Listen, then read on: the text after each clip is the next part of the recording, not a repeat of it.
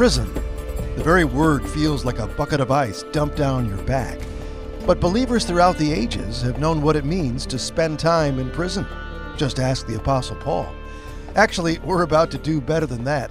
Just ahead, we'll be leaving our studios, and we'll bring you the sights and sounds of Caesarea Maritima, a prison excavation. Welcome to the Land and the Book with noted Israel expert Dr. Charlie Dyer. I'm John Gager. You know, Charlie, a lot of people ask, how do I share the gospel with my Jewish friend? And that's a good question. And that question recognizes the need, I think, for a sensitive approach to sharing with our Jewish friends. You know, it does, John. That's why our friends at Life in Messiah want to help answer that question. They put together a series of helpful articles on how you can share the good news with Jewish people around you. You'll learn about Jewish cultural sensitivities, how anti-Semitism affects Jewish evangelism, the importance of messianic prophecy, and more. To access the articles, visit lifeinmessiah.org, click on the Moody Radio logo, and sign up. You'll receive the articles to equip you with a practical way to share the good news with Jewish people around you or online. Again, click on the Moody Radio icon at lifeinmessiah.org. Well, let's swing our focus toward current events throughout the Middle East region. Serious disagreements between the U.S. and Israel are now surfacing over Israel's continuing conflict with Hamas. What's causing these fissures, and what impact might they have on the course of the war? Unfortunately, the fissures are being caused by fundamental disagreements between the White House and Israel. President Biden called Israel's military campaign against Hamas over the top. When asked for clarification, the White House said the president wants Hamas defeated, but that Israel must do so while protecting civilians. There's also a clear interpersonal tension going on between the president and the prime minister. One reason the tension is escalated is Israel's impending attack against Hamas's last remaining stronghold of Rafah. Because of the previous fighting, about 1.4 million of Gaza's 2.3 million people are now packed into this relatively small area. And the U.S. and other Western leaders are concerned about the impact of fighting on those civilians. In a 45-minute call last Sunday, President Biden bluntly told Netanyahu not to press into Rafah without a credible plan for civilians. Prime Minister Netanyahu countered that to defeat Hamas, Israel must operate in Rafah. 4 battalions of Hamas fighters remain in Rafah, in addition to Hamas's leadership and the hostages. Netanyahu has ordered a plan to be developed that allows for the evacuation of civilians while still pushing forward with the war against Hamas. One option being explored is to set up 15 tent cities along the coast of Gaza, each with 25,000 tents. But let me go back to the reason for these fissures widening. 2 other factors appear to be in play. The first is the way both countries view the war. As one Israeli pundit put it, the U.S. is still stuck in October 6. It assumes the solution to all the problems in the Middle East is the establishment of a Palestinian state, forgetting that Hamas's attack was unprovoked and that Hamas has said it will never accept the existence of a Jewish state of Israel. Israel sees Hamas and its ideology as a deadly cancer, threatening their very lives, and they won't stop until the cancer is removed. The U.S. is more willing to let a weakened Hamas remain. The other factor at play is our upcoming presidential election.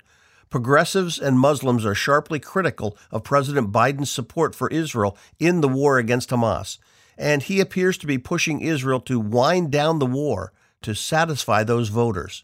A memorandum issued by the White House last week requires countries receiving U.S. military funding to prove they're following international humanitarian and human rights laws. Most countries have 180 days to comply, but Israel was only given 45 days. This is the kind of pressure the U.S. is placing on Israel to try to force them to pull back and stop short of total victory or risk losing U.S. support and future military aid. Well, why is so much pressure being placed on Israel from the U.S., the UN, and Europe to reach a ceasefire and end the conflict? Is the concern for both the hostages and the civilians in Gaza truly legitimate? The concern for the hostages and the civilians in Gaza is indeed legitimate. The problem is that those saying this most loudly also seem to be implying that Israel isn't concerned about them, and that's just not the case. The chair of the Urban Warfare Studies at West Point posted a week ago and said Israel has done more to minimize civilian casualties than any other military in the history of war. He gave examples such as calling or texting ahead of a strike to warn civilians, the so-called roof knocking to let residents know the building's about to be bombed, evacuating urban areas before the full air and ground attack begin.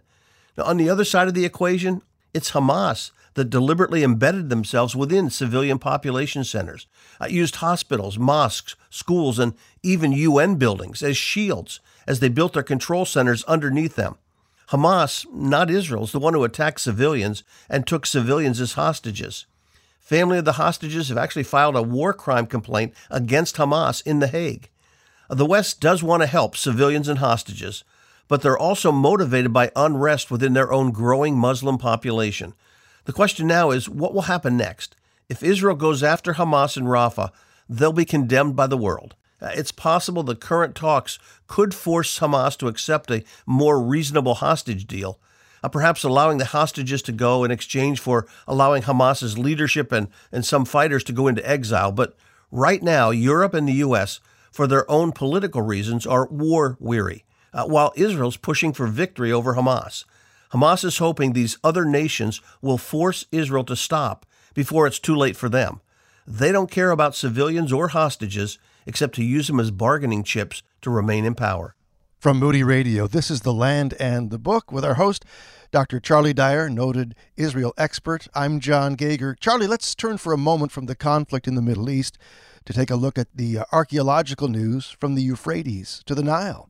A recent study focused on dating the Ishtar Gate in Babylon using archaeomagnetism. What is archaeomagnetism, and what did the researchers discover about that gate? Archaeomagnetism is the study of geomagnetic data, in this case taken from samples in the bricks of Babylon's Ishtar Gate, to help date when it was built. Some of the bricks in the Ishtar Gate were inscribed with the name of King Nebuchadnezzar, so they had a clear general idea of when it was built. Slight changes in the magnetic field of the bricks from which samples were taken show that the building process took place in phases over several years, apparently after other nearby building projects caused the street to be raised. The original unglazed Ishtar Gate, that's still in Babylon. I've walked on it, but you need to go down a flight of stairs to reach it. Nebuchadnezzar covered that gate and replaced it with one made of glazed brick, and that gate is the one that's now in the Pergamum Museum in Berlin. Well, what the archaeologists discovered was that the construction on this revised Ishtar Gate didn't begin until about 583 BC. That's 3 years after the destruction of Jerusalem, and the construction continued for several years. This study reminds me of Nebuchadnezzar's words in Daniel 4:30. That's when he boasted, "Is this not Babylon the Great, which I myself have built?" Well, he might have even been looking at the remodeled Ishtar Gate rising right next to his palace on which he was standing when he made those words. In any case, this new study simply reminds us that Nebuchadnezzar's prideful statement was true. He was constantly remodeling, improving, and beautifying his city, which he saw as a monument to his greatness. Moving from the Euphrates to the Nile, Egypt announced its project of the century to fully restore one of the 3 main pyramids in Giza. What do they hope to accomplish here, Charlie, and how is that plan being received? Well, this story takes us into the realm of the bizarre. Initially, Egypt's Supreme Council of Antiquities announced a project to restore the smallest of the 3 main pyramids in Giza by refacing it with granite so that it would look exactly like it did when it was initially built 4,500 years ago. Now, the problem is that this would fundamentally change the look of the pyramid and make it garishly stand out from the other 2 larger pyramids nearby. Needless to say, the project has come under fire from historians and archaeologists who see it almost as a desecration. It would be like rebuilding the Colosseum in Rome or adding a roof back on the Acropolis in Athens. In light of the uproar, the Minister of Tourism issued a decree forming a committee to review the restoration project and issue its recommendations. No time frame was announced, and I'm kind of hoping that this project dies a quiet death in committee. Okay. Well, as the war in Gaza continues, Israel's high-tech community is using innovation and technology to save lives and bring closure to those who have lost loved ones. Tell us about these war-inspired innovations from Amazing Israel. Yeah, both of them involve artificial intelligence, and the first is the use of artificial intelligence to review scans and send alerts to doctors. One woman was shot by Hamas and rushed to the hospital and underwent a variety of scans. The scans were then pushed through the AI platform designed to detect different pathologies, and it detected a lethal tiny aneurysm in her brain and immediately notified the appropriate staff via text. In mass casualty events like that of October 7, the program can help triage and prioritize care for patients. The other AI program developed allows for more rapid and accurate identification of victims in mass casualty events. Israel suddenly had to deal with thousands of bodies, some that appeared to be burned or mutilated almost beyond recognition. They first performed CT scans on all the bodies, looking for any identifiable markers like pacemakers, surgery scars, hip replacements, things like that. Some bodies, though, were virtually disintegrated with only small bone fragments remaining. They then gathered all the medical records of anybody reported missing, and the AI program then performed an automatic comparison of up to 117 skeletal parts to try to match the remains with any available evidence. Using the program, which also included DNA evidence, fingerprints, dental records when available, the pathologists were able to identify many of those who'd been killed, providing some closure to grieving families. The truly amazing aspect of all this is that both of these AI programs were developed in a matter of weeks under some of the most difficult circumstances, highlighting the impact of these dedicated scientists, doctors, and researchers in amazing Israel. Well, so much going on in the Middle East right now. Charlie, we're told to pray for the peace of Jerusalem. Would you lead us in a brief prayer even now? Yeah, I will, John. Father, we do pray for the peace of Jerusalem. We ask that you would help the fighting to stop, give the leadership wisdom in knowing the best decisions to be made, and then protect those, especially those who are trying to protect the rest of the land of Israel. Give them safety, and we pray for that peace in Jesus' name. Amen. And we invite you to be praying for the peace of Jerusalem as well throughout the day. Up next here on The Land and the Book, it's a visit to a prison excavation. Not just any prison, it's where Paul was held, right on the Mediterranean coast. Hope you'll stick around for more here on Moody Radio's The Land and the Book.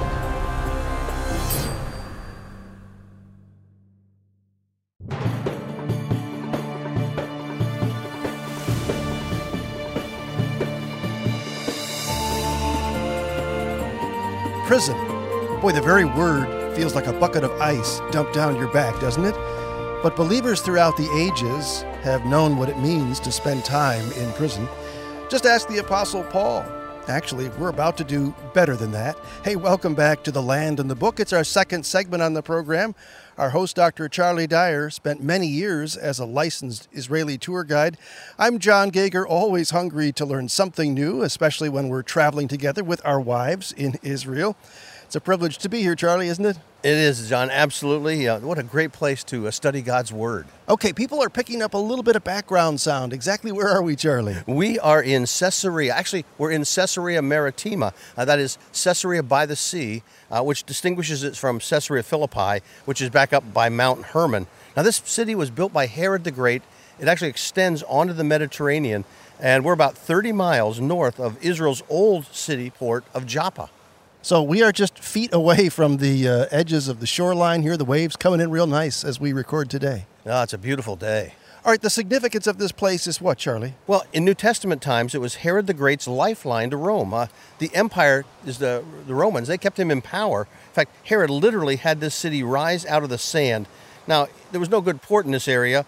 There's no dependable water supply. There's no significant road links. In short, there was no strategic advantage to this place.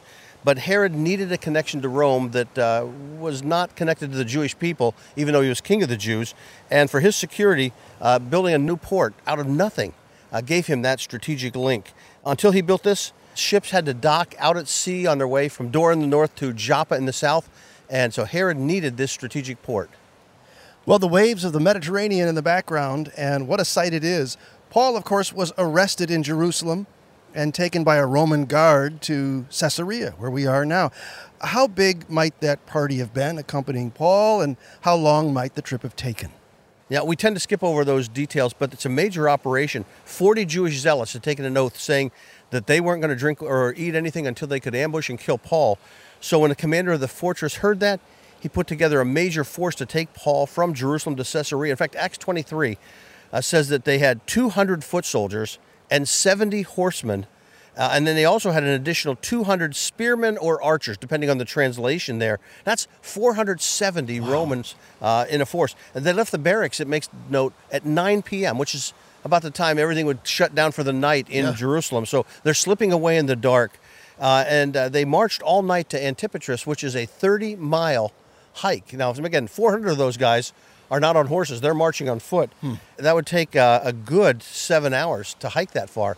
At that point, they let the 400 soldiers head back. The 70 horsemen with Paul on a horse then made the additional 30-mile journey from there to Caesarea. So it was a 2-day journey to get Paul up here, and a major force.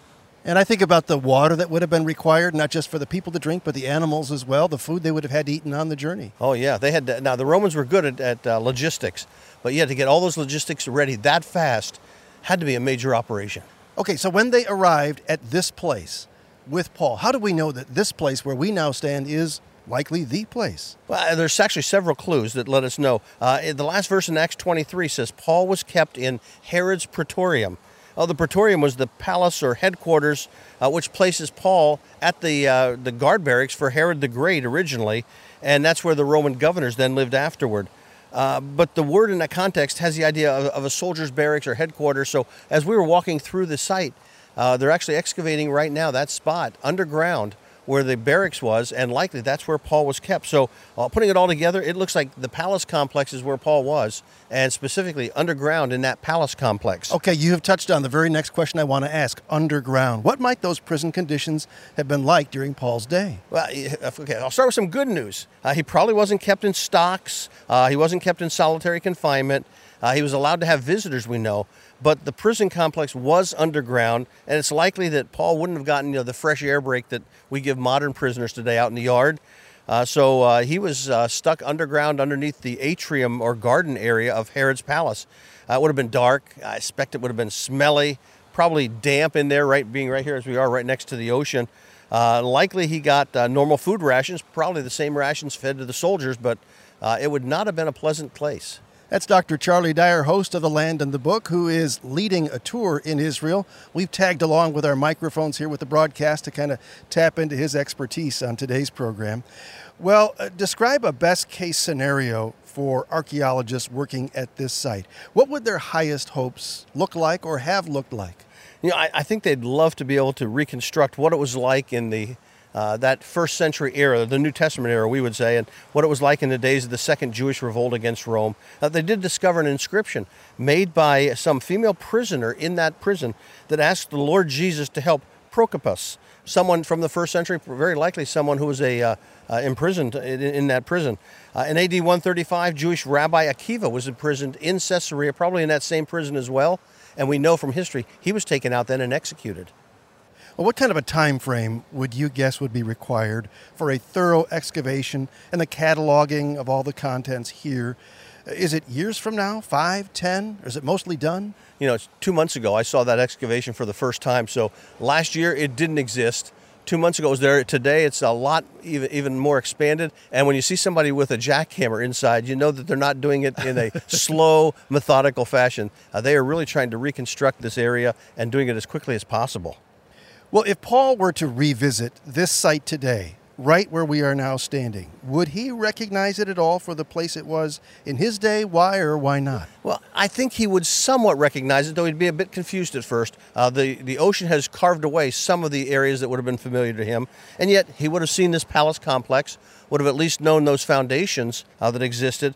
The prison would have been familiar to him by all means, and certainly the theater was there.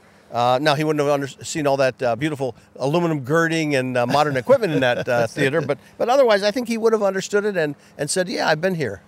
We're on the very shores of the Mediterranean Ocean, Herod's palace built out over the Mediterranean, a helicopter flying by. We're having a great time talking about Paul's rather uncomfortable stay here in the underground prison. Take us to a place in Scripture that welds this place to the passage. Okay, well, even as that helicopter flies overhead, John, the passage I would think of is Acts 23 and 24. We can mentally travel with Paul from Jerusalem to Caesarea. We can watch as he's delivered to the prison. The conditions look abysmal to us, but Paul might have said at least the place was relatively clean and comfortable. The food was good, and it wasn't going to be mistreated here. Certainly wasn't anybody here who was going to try and put him to death at that point. But remember, this is the guy who said he learned all things, through all things, he was going to be content. So I think Paul would have said, yeah, it looks fine. Why did this prison cease being a prison? What factors might have contributed to Caesarea itself fading from prominence? Well, over time, the harbor sank beneath the Mediterranean. It could have been destroyed by a massive storm or by an earthquake.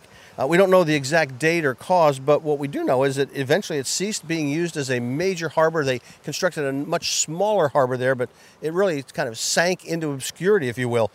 So the aqueducts shifted. Part of them were washed away by a storm, so there was water supply ceased being here that was supplying it with everything it needed. So eventually this place just seemed to settle back into the backwater that it was before Herod the Great came along. One thing that struck me as you were speaking with our tour group, Charlie, is we're pointing out the luxury that Herod enjoyed in his palace, a swimming pool that was out over the Mediterranean itself. But the placement of this prison where Paul was is so close. Why would you build it so close? Why not get the low life further away from the hoity-toity? Because the Praetorium was the guards. They were the Secret Service, if you will, guarding Herod. And so Paul would have been kept with the Secret Service, and the Secret Service were near where the king was, underground, out of sight. It wasn't like something that stuck out at him, but indeed he wanted him close by because Herod valued security. So we passed a really important stone, or a mock-up, or a recreation of a stone on the way in. Talk about that stone and the character that we read in biblical history. Yeah, fascinating stone because it's an inscription. Actually, the theater that was built by Herod the Great had to be remodeled probably 100 years later. Some of the seats needed to be replaced, and some enterprising construction worker decided, I'll just rip this old sign off this dilapidated building, flip it on its end, and slide it in as a new seat. And underneath that theater, when they excavated it by archaeologists, they found on it, it mentioned the sign was for a building called the Tiberium, Tiberius Caesar, and had been built by Pontius Pilate, the prefect of Judah. What does that say by way of tongue-in-cheek humor about the Bible's impression of these people? Yeah, well, I look at it two ways, because there were people who said Pontius Pilate didn't even exist, and it's embarrassing to have an inscription to someone that these critics didn't think was around. But on the other side, it's like they thought they were so important building these inscriptions and putting their names out there, and finally God says, someone's tush can sit on it, and that's good enough for me. That's Dr. Charlie Dyer. I'm John Gager. This is The Land and the Book, a special edition as we join you today from Israel. We're in the north. We're by the Mediterranean Ocean. Man, it's so close, Charlie. I feel like I got to get my feet wet. Well, you have the opportunity, John. All right, in addition to that stone, other archaeological evidence here impacting our understanding of the New Testament. Talk about that which has been discovered and that which is being discovered likely. Well, Caesarea, we usually have it as our first stop because there is so much here that pulls people into this time of the Bible. The characteristics, I would say, of Herod the Great, of his massive building projects, the inscription that we just talked about found on the underside of that seat mentioning Pontius Pilate, prefect of Judah. But Paul likely gave his message, and that's what we just talked about with the group at the end, to Festus and Agrippa, and the prison where Paul spent years of his life. Those are real people. They were real events in the Bible. And I think this is one of those places where you stand and suddenly say, wow, it did happen right here. All right, how about your best guess? As Paul sat there in prison, likely underground, as you've pointed out, did he hope and even expect that he might someday return from Rome as a freed person? Or do you think he probably understood that this was, quite frankly, a one-way trip? In this time in his life, I really think Paul expected to gain his freedom. And here's why I say that. In Romans, which he was writing before he had ever gone to Rome, Paul said he was taking a collection in Greece at that time, going back to the church here in Jerusalem to bring it. And then his plan was to travel to Rome, he says, on his way to Spain. And God changed the timing for his trip. God changed the way he was going to get to Rome for that trip. But I think Paul had it all planned. He said, God's going to take me to Rome. I'm going to go to Spain. And I really do think that's what Paul expected to happen. All right, what about some lessons that we can take from Paul and his stay at this ancient prison location on the Mediterranean? Philippians is what comes to mind. You stand over there and look down into that prison, and then you remember what Paul said in Philippians 4, in verses 11 and 13, which he wrote after spending years at Caesarea and enduring the shipwreck and everything. He said, I've learned to be content in whatever circumstances I'm in. And then 2 verses later, he said, I can do all things through him who gives me strength. Well, that involved, I can be in a prison, I can endure the shipwreck, I can endure all of that because God is there with me. So can we learn to be content like that? And can we remember that God can give us the strength we need for all of our details? Those are great lessons from Paul right here at Caesarea. I can read that scripture passage and I can see these remains, and yet I still think if it were me, I'd probably whine, complain, and be Eeyore, and who knows how many other negative folks. We do, and that's because we all are struggling. But it's amazing to me what Paul says there. In fact, he says, I learned to be content, which tells me he wasn't always the most content person, but God used those experiences to bring that depth and maturity in his life, and God can do that in our lives as well. Well, terrific lessons from the Mediterranean here, where Paul was in prison for a time. Great to connect with you, Charlie, and we're looking forward to being back in the studio. Questions and answers, that's next. You pumped? I am ready, John. You're always ready. And we're looking forward to seeing what's puzzling you, what things are on your heart as you read through Scripture, or maybe read something online, an article about Israel or prophecy. It's always welcome. Our email address is thelandandthebook@moody.edu. That's thelandandthebook@moody.edu. Don't go away. Questions and answers next, here on Moody Radio's The Land and the Book.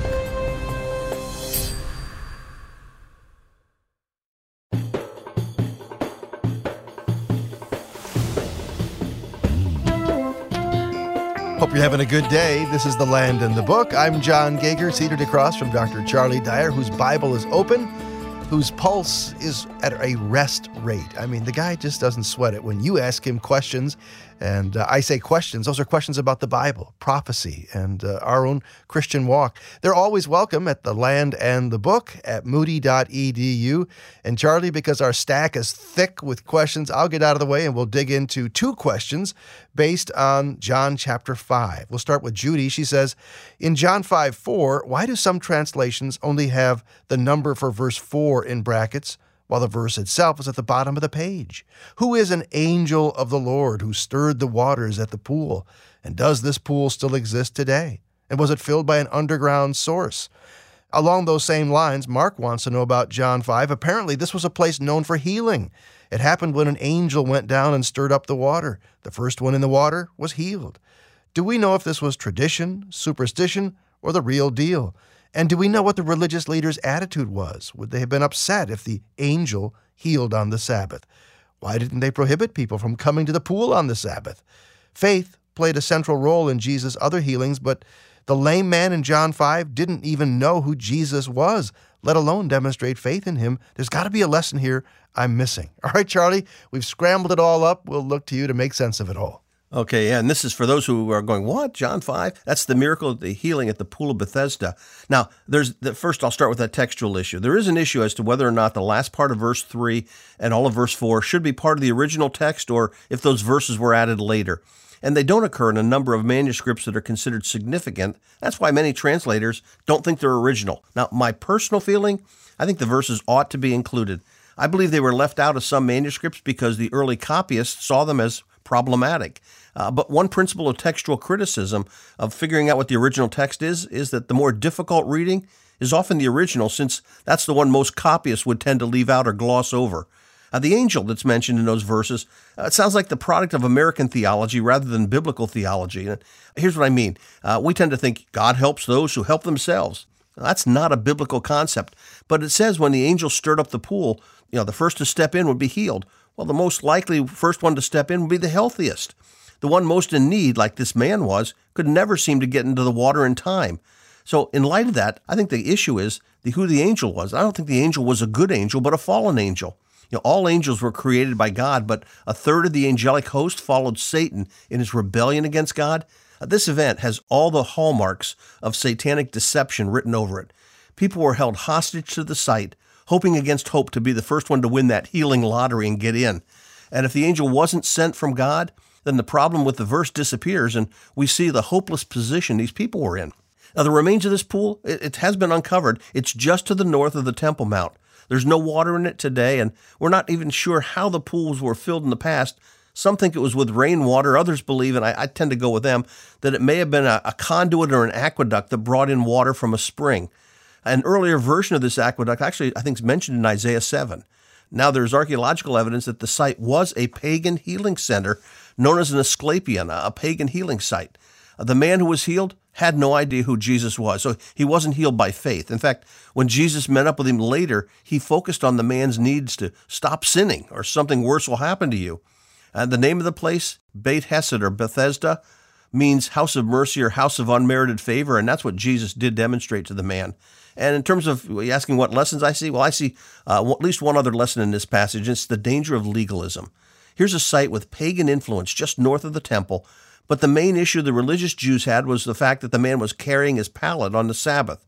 They apparently weren't as concerned about the pagan influence or the miraculous healing that had taken place, and legalism often ends up with people majoring on the minors, which is a lesson I really see us needing to take away from that event. Ghani's question. In our recent Bible study, a question was raised regarding the terms Israel or Israelite and Jew. A follow-up question, are all Jews Israelites and the other way around? Well, okay, I'll trace the history of this. Abraham was first called a Hebrew, and that's back in Genesis 14, and it was used to describe his descendants then several times. The term Israel and Israelite came about originally when God changed Jacob's name to Israel in Genesis 32. That became the name for the nation at the time of the Exodus and continued to describe the nation all the way up through the reigns of David and Solomon. Now, following Solomon's death, the kingdom split in two. The northern kingdom, it kept the name Israel. The southern kingdom became known as Judah, since that's the tribe that their king came from. After the destruction of the northern kingdom in 722 BC, the remaining kingdom was still called Judah. But refugees from the northern kingdom of Israel fled there and became citizens of Judah, and as a result, they were known as Jews, even though they weren't from the tribe of Judah. Now, a good example of this, Esther 2:5, we're introduced to a Jew of the tribe of Benjamin named Mordecai. Now, to get to the other part of the question, all Jewish people are physical descendants of Jacob or Israel, so technically, they're all Israelites. However, once the kingdom divided, the term Israel was more commonly used to identify those from the northern kingdom, while the term Judah was used for the southern kingdom. So once the northern kingdom disappeared, Judah or Jew became the more common designation for Abraham's descendants, since Judah was the remaining kingdom. You're listening to The Land and the Book from Moody Radio. We welcome your questions anytime at The Land and the Book at moody.edu. Mark says we're from the Chicago area but moved to East Tennessee about 8 years ago and listen via podcast. If you're not taking advantage of that podcast, by the way, it's at our website, thelandandthebook.org. Mark says, my wife and I lead a couples small group and we want to do a study of Revelation. However, one member of the group is very much opposed to what he believes a narrow perspective on the book and would like to do a book that includes all possible theories with regard to the rapture, millennial kingdom, etc. Do you know of such a book, i.e. Bible study on Revelation, that deals with all possible interpretations of Revelation? I'm concerned such a book might just be confusing. Confusing is a good word. There is one book I know of. There's probably many, but the one I know of is called 4 Views on the Book of Revelation, edited by Marvin Pate. It does what this member of the Bible study wants. It has 4 authors, each of whom try to make a case for one of the 4 different approaches to the book. Now, my problem with this type of book, especially for a Bible study, is that it would usually create more problems and confusion than it solves. It's appealing to our postmodern approach to life where you have your truth, I have my truth. But in the end, it usually either confirms someone's prejudice or else convinces someone it's hopeless to study a book with so many possible interpretations. Now, having said that, Pate's book rises above many in that those arguing the case do so in a scholarly fashion. But what I would suggest, though, is say to your friend, maybe that you and he or she could do a study on these 4 views. But using it as a basis for a Bible study with a whole group will generate more heat than light and probably lead more people to be afraid to study a book that promises a blessing for reading and heeding its message, as Revelation 1:3 says. Here's a question about John 10. Since the rededication events in John 10 took place 4 centuries after the writing of Malachi and the close of the Old Testament and Jewish scriptures, how was it and when was it that Hanukkah came to be celebrated as a Jewish holiday? Do we know if it grew out of oral tradition or did it come from the book of the Maccabees? How do Jewish scholars regard the Maccabees? The events grew out of the revolt against Antiochus Epiphanes by Mattathias and his sons, who were the Maccabees. Those events were predicted actually in part of Daniel 8 and 11, but the book of 1 Maccabees is considered the best historical summary of the events during that time and the establishment of the Feast of Dedication or Hanukkah. A final confirmation is actually found in the Jewish historian Josephus in Antiquities of the Jews.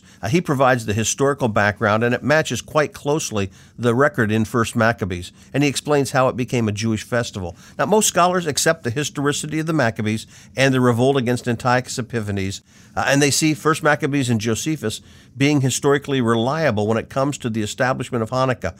By the way, the events took place about 160 years before the time of Christ in the intertestamental period. Brian asks, in Proverbs 22, verse 6, we're told to train up a child in the way he should go, and when he's old, he will not depart from it. Unfortunately, countless young people were raised properly and then did go their own way as time passed. I'm not doubting the truth of this verse, but exactly how should we interpret it?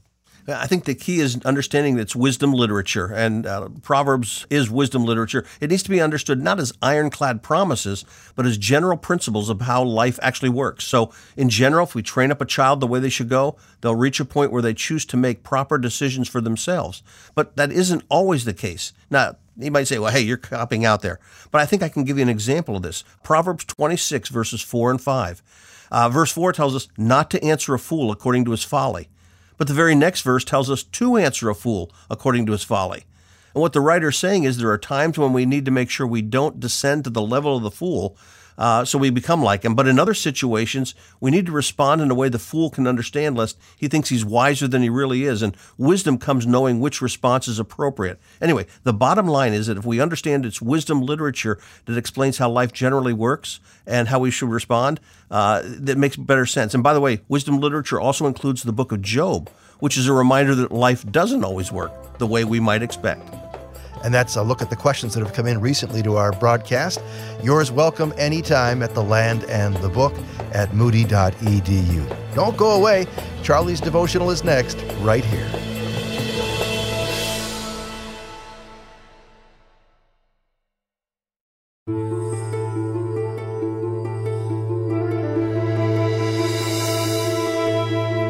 There is something very special about being in church during the Advent season. Very special sermons that are often shared. What about a sermon from a shepherd, though? Charlie, I understand that's the essence of where we're headed in your devotional. It is. However, it's going to be 700 years before the Advent, but it is a sermon from a shepherd. All right. I'll look forward to that after we enjoy this Holy Land experience testimony from somebody who's traveled to Israel and has an insight for us right now. Hello, my name is John Perzee. I'm from Cedar Lake, Indiana, and came here with Charlie Dyers on this Holy Land trip. And I will tell you, the Old Testament has come alive. All the stories that we've heard since we were knee-high to a grasshopper are just fantastic when you start to walk through the land and you realize here was David and Goliath, here was Samson and Delilah, and here was David as a shepherd boy. And all of these things is just fantastic. Then we get to Jerusalem, and we see where Jesus rode in on the triumphal entry, and he just sobbed over the city because they were lost. And then we get to see where Jesus walked and where he taught. And it's just a great experience. I'd suggest it highly to anyone that is looking for an experience to walk closer with the Lord. Well, if you got your Bible open, we're headed to Amos chapter 3. Charlie, you've titled your devotional, Sermon from a Shepherd. I'm listening. All right, thanks, John. Yeah, our journey today takes us to the top of the Herodium, the fortress palace built by Herod the Great. But we're not here today to admire Herod's palace or to focus on his ruthless character. Instead, we're here to get a good view of the hometown of a remarkable prophet from the Old Testament. So follow me around the top of this fortress to a place where we can have a good view toward the south. See that village perched on the hill about 3 miles to our southwest? That's the modern Arab town of Tekoa. It preserves the name of the Jewish town that sat at the same spot in the Old Testament, the village of Tekoa, the hometown of Amos the prophet. Seeing the physical location of Tekoa helps us understand more about Amos. Off to our right, we can see Bethlehem, about 4 miles to the northwest. But more importantly, Bethlehem is about 2,500 feet above sea level. That's about 100 feet higher than where we are now standing. Tekoa is also on top of a hill, but that hill is another 300 feet lower than where we're standing. Bethlehem is on the spiny ridge that runs through the center of ancient Judah. Anyone heading east from Bethlehem also begins traveling down in elevation on the way toward the Dead Sea. Rainfall begins dropping off dramatically to the east of Bethlehem. As we know from the book of Ruth, wheat and barley grew in the fields around Bethlehem. But head east and the cultivated fields give way to the flocks and herds feeding off the grass and shrubs growing there. David tended his father's flocks to the east of Bethlehem. It's no wonder that Amos, living in Tekoa, described himself as a shepherd and a herdsman rather than a farmer. This is a place for watching over sheep and cows, not tilling the soil. Amos also describes himself as having one other occupation, saying that he, quote, took care of sycamore fig trees. He actually describes himself as a, quote, nipper of sycamore figs in Hebrew. Sycamore figs aren't the same as the sycamore trees or fig trees we know.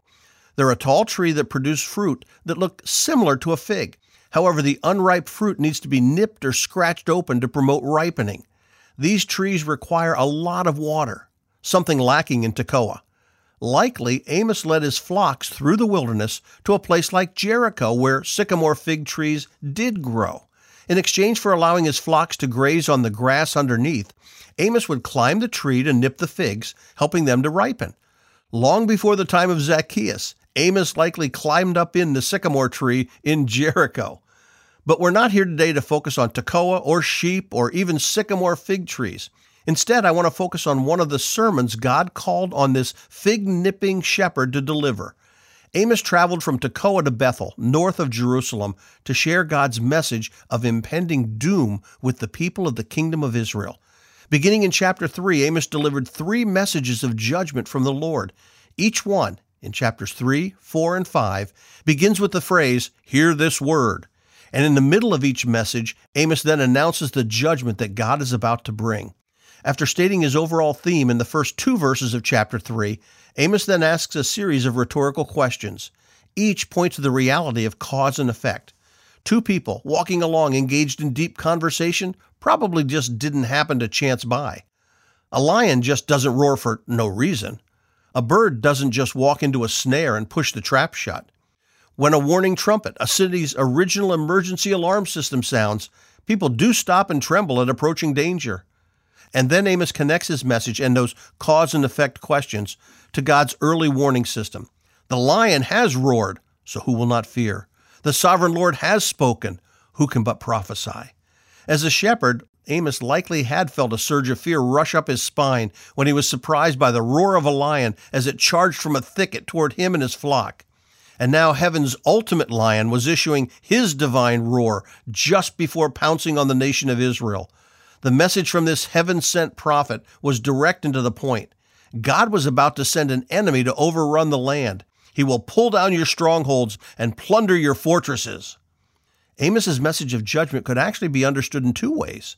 In chapter 1, he reported that he delivered his message 2 years before the earthquake. And in chapter 9, he prophetically reports the devastation caused by that earthquake. Archaeologists have discovered evidence of a massive earthquake that tore through the land around 750 BC. From Hatzor, north of the Sea of Galilee, all the way down to Gezer and Lachish, southwest of Jerusalem, this earthquake devastated the land. 200 years later, the prophet Zechariah used this earthquake as a point of reference. You will flee as you fled from the earthquake in the days of Uzziah, king of Judah, Zechariah 14:5. But Amos's message also looks beyond the impending earthquake to describe an even greater devastation that would strike the northern kingdom of Israel a quarter of a century later. That's when the Assyrian army came through to devastate and conquer Israel. They quite literally overran the land, pulled down the strongholds, and plundered all the fortified cities and towns. Recalling his experience trying to protect his flock against a marauding lion, Amos graphically pictures the outcome of God's judgment. As a shepherd saves from the lion's mouth only 2 leg bones or the piece of an ear, so will the Israelites be saved. Once God has unleashed his judgment on Israel, Amos compares what remains to the scraps of flesh and bones left behind after a lion has finished killing and devouring a helpless lamb. Even as he spoke those words, Amos must have remembered the sickening feeling he felt in the pit of his stomach as he surveyed such carnage in the past. and recognized what God was threatening to unleash in the not-too-distant future. Why was God announcing such destruction? Amos shares why in his message, though some of it is more difficult for us to understand. In verse 9, he says the nation is guilty of great unrest and oppression. In the next verse, he explains that they do not know how to do right, as they hoard plunder and loot in their fortresses. Evidently, the rich and powerful were oppressing those who were less fortunate. In the very next chapter, Amos describes the wealthy women of Samaria who oppressed the poor and crushed the needy. They were guilty, he says, of immorality, greed, dishonesty, corruption, and idolatry. And now it was time for God to settle accounts. Amos wasn't a professional prophet. He was a shepherd, just a businessman from that little village you see over there in the distance. But God called him to deliver a series of profound messages to a nation on the brink of national disaster. And yet, did you notice God's grace? Amos delivered the message 2 years before the earthquake and about 25 years before the arrival of the Assyrians. God gave the nation time to repent. They chose not to obey, but he still gave them that opportunity through Amos. The application for us today is twofold. First, our nation seems to be running away from God and his word as fast as it can. But as Paul wrote in Galatians 6:7, do not be deceived. God cannot be mocked. A man reaps what he sows. And the same is true of nations. We need to be praying for revival. And that leads to the second application. Revival needs to start with us. Are you living for God today? And if you are you sharing God's message of hope and forgiveness with your family, friends, and neighbors? Amos was called out of his comfort zone to deliver God's urgent message to a needy nation. And God is now calling on each of us to do the same. Thank you, Charlie. Appreciate that sermon from a shepherd. You can hear it again at our website, thelandandthebook.org. Hope you enjoyed the program. Our time is gone, but we'll be back next week with another slate of guests, questions, devotionals, and more. And if you'd like to visit our website, we welcome you to thelandandthebook.org for complete program information. Thelandandthebook.org. The Land of the Book is a production of Moody Radio, a ministry of Moody Bible Institute.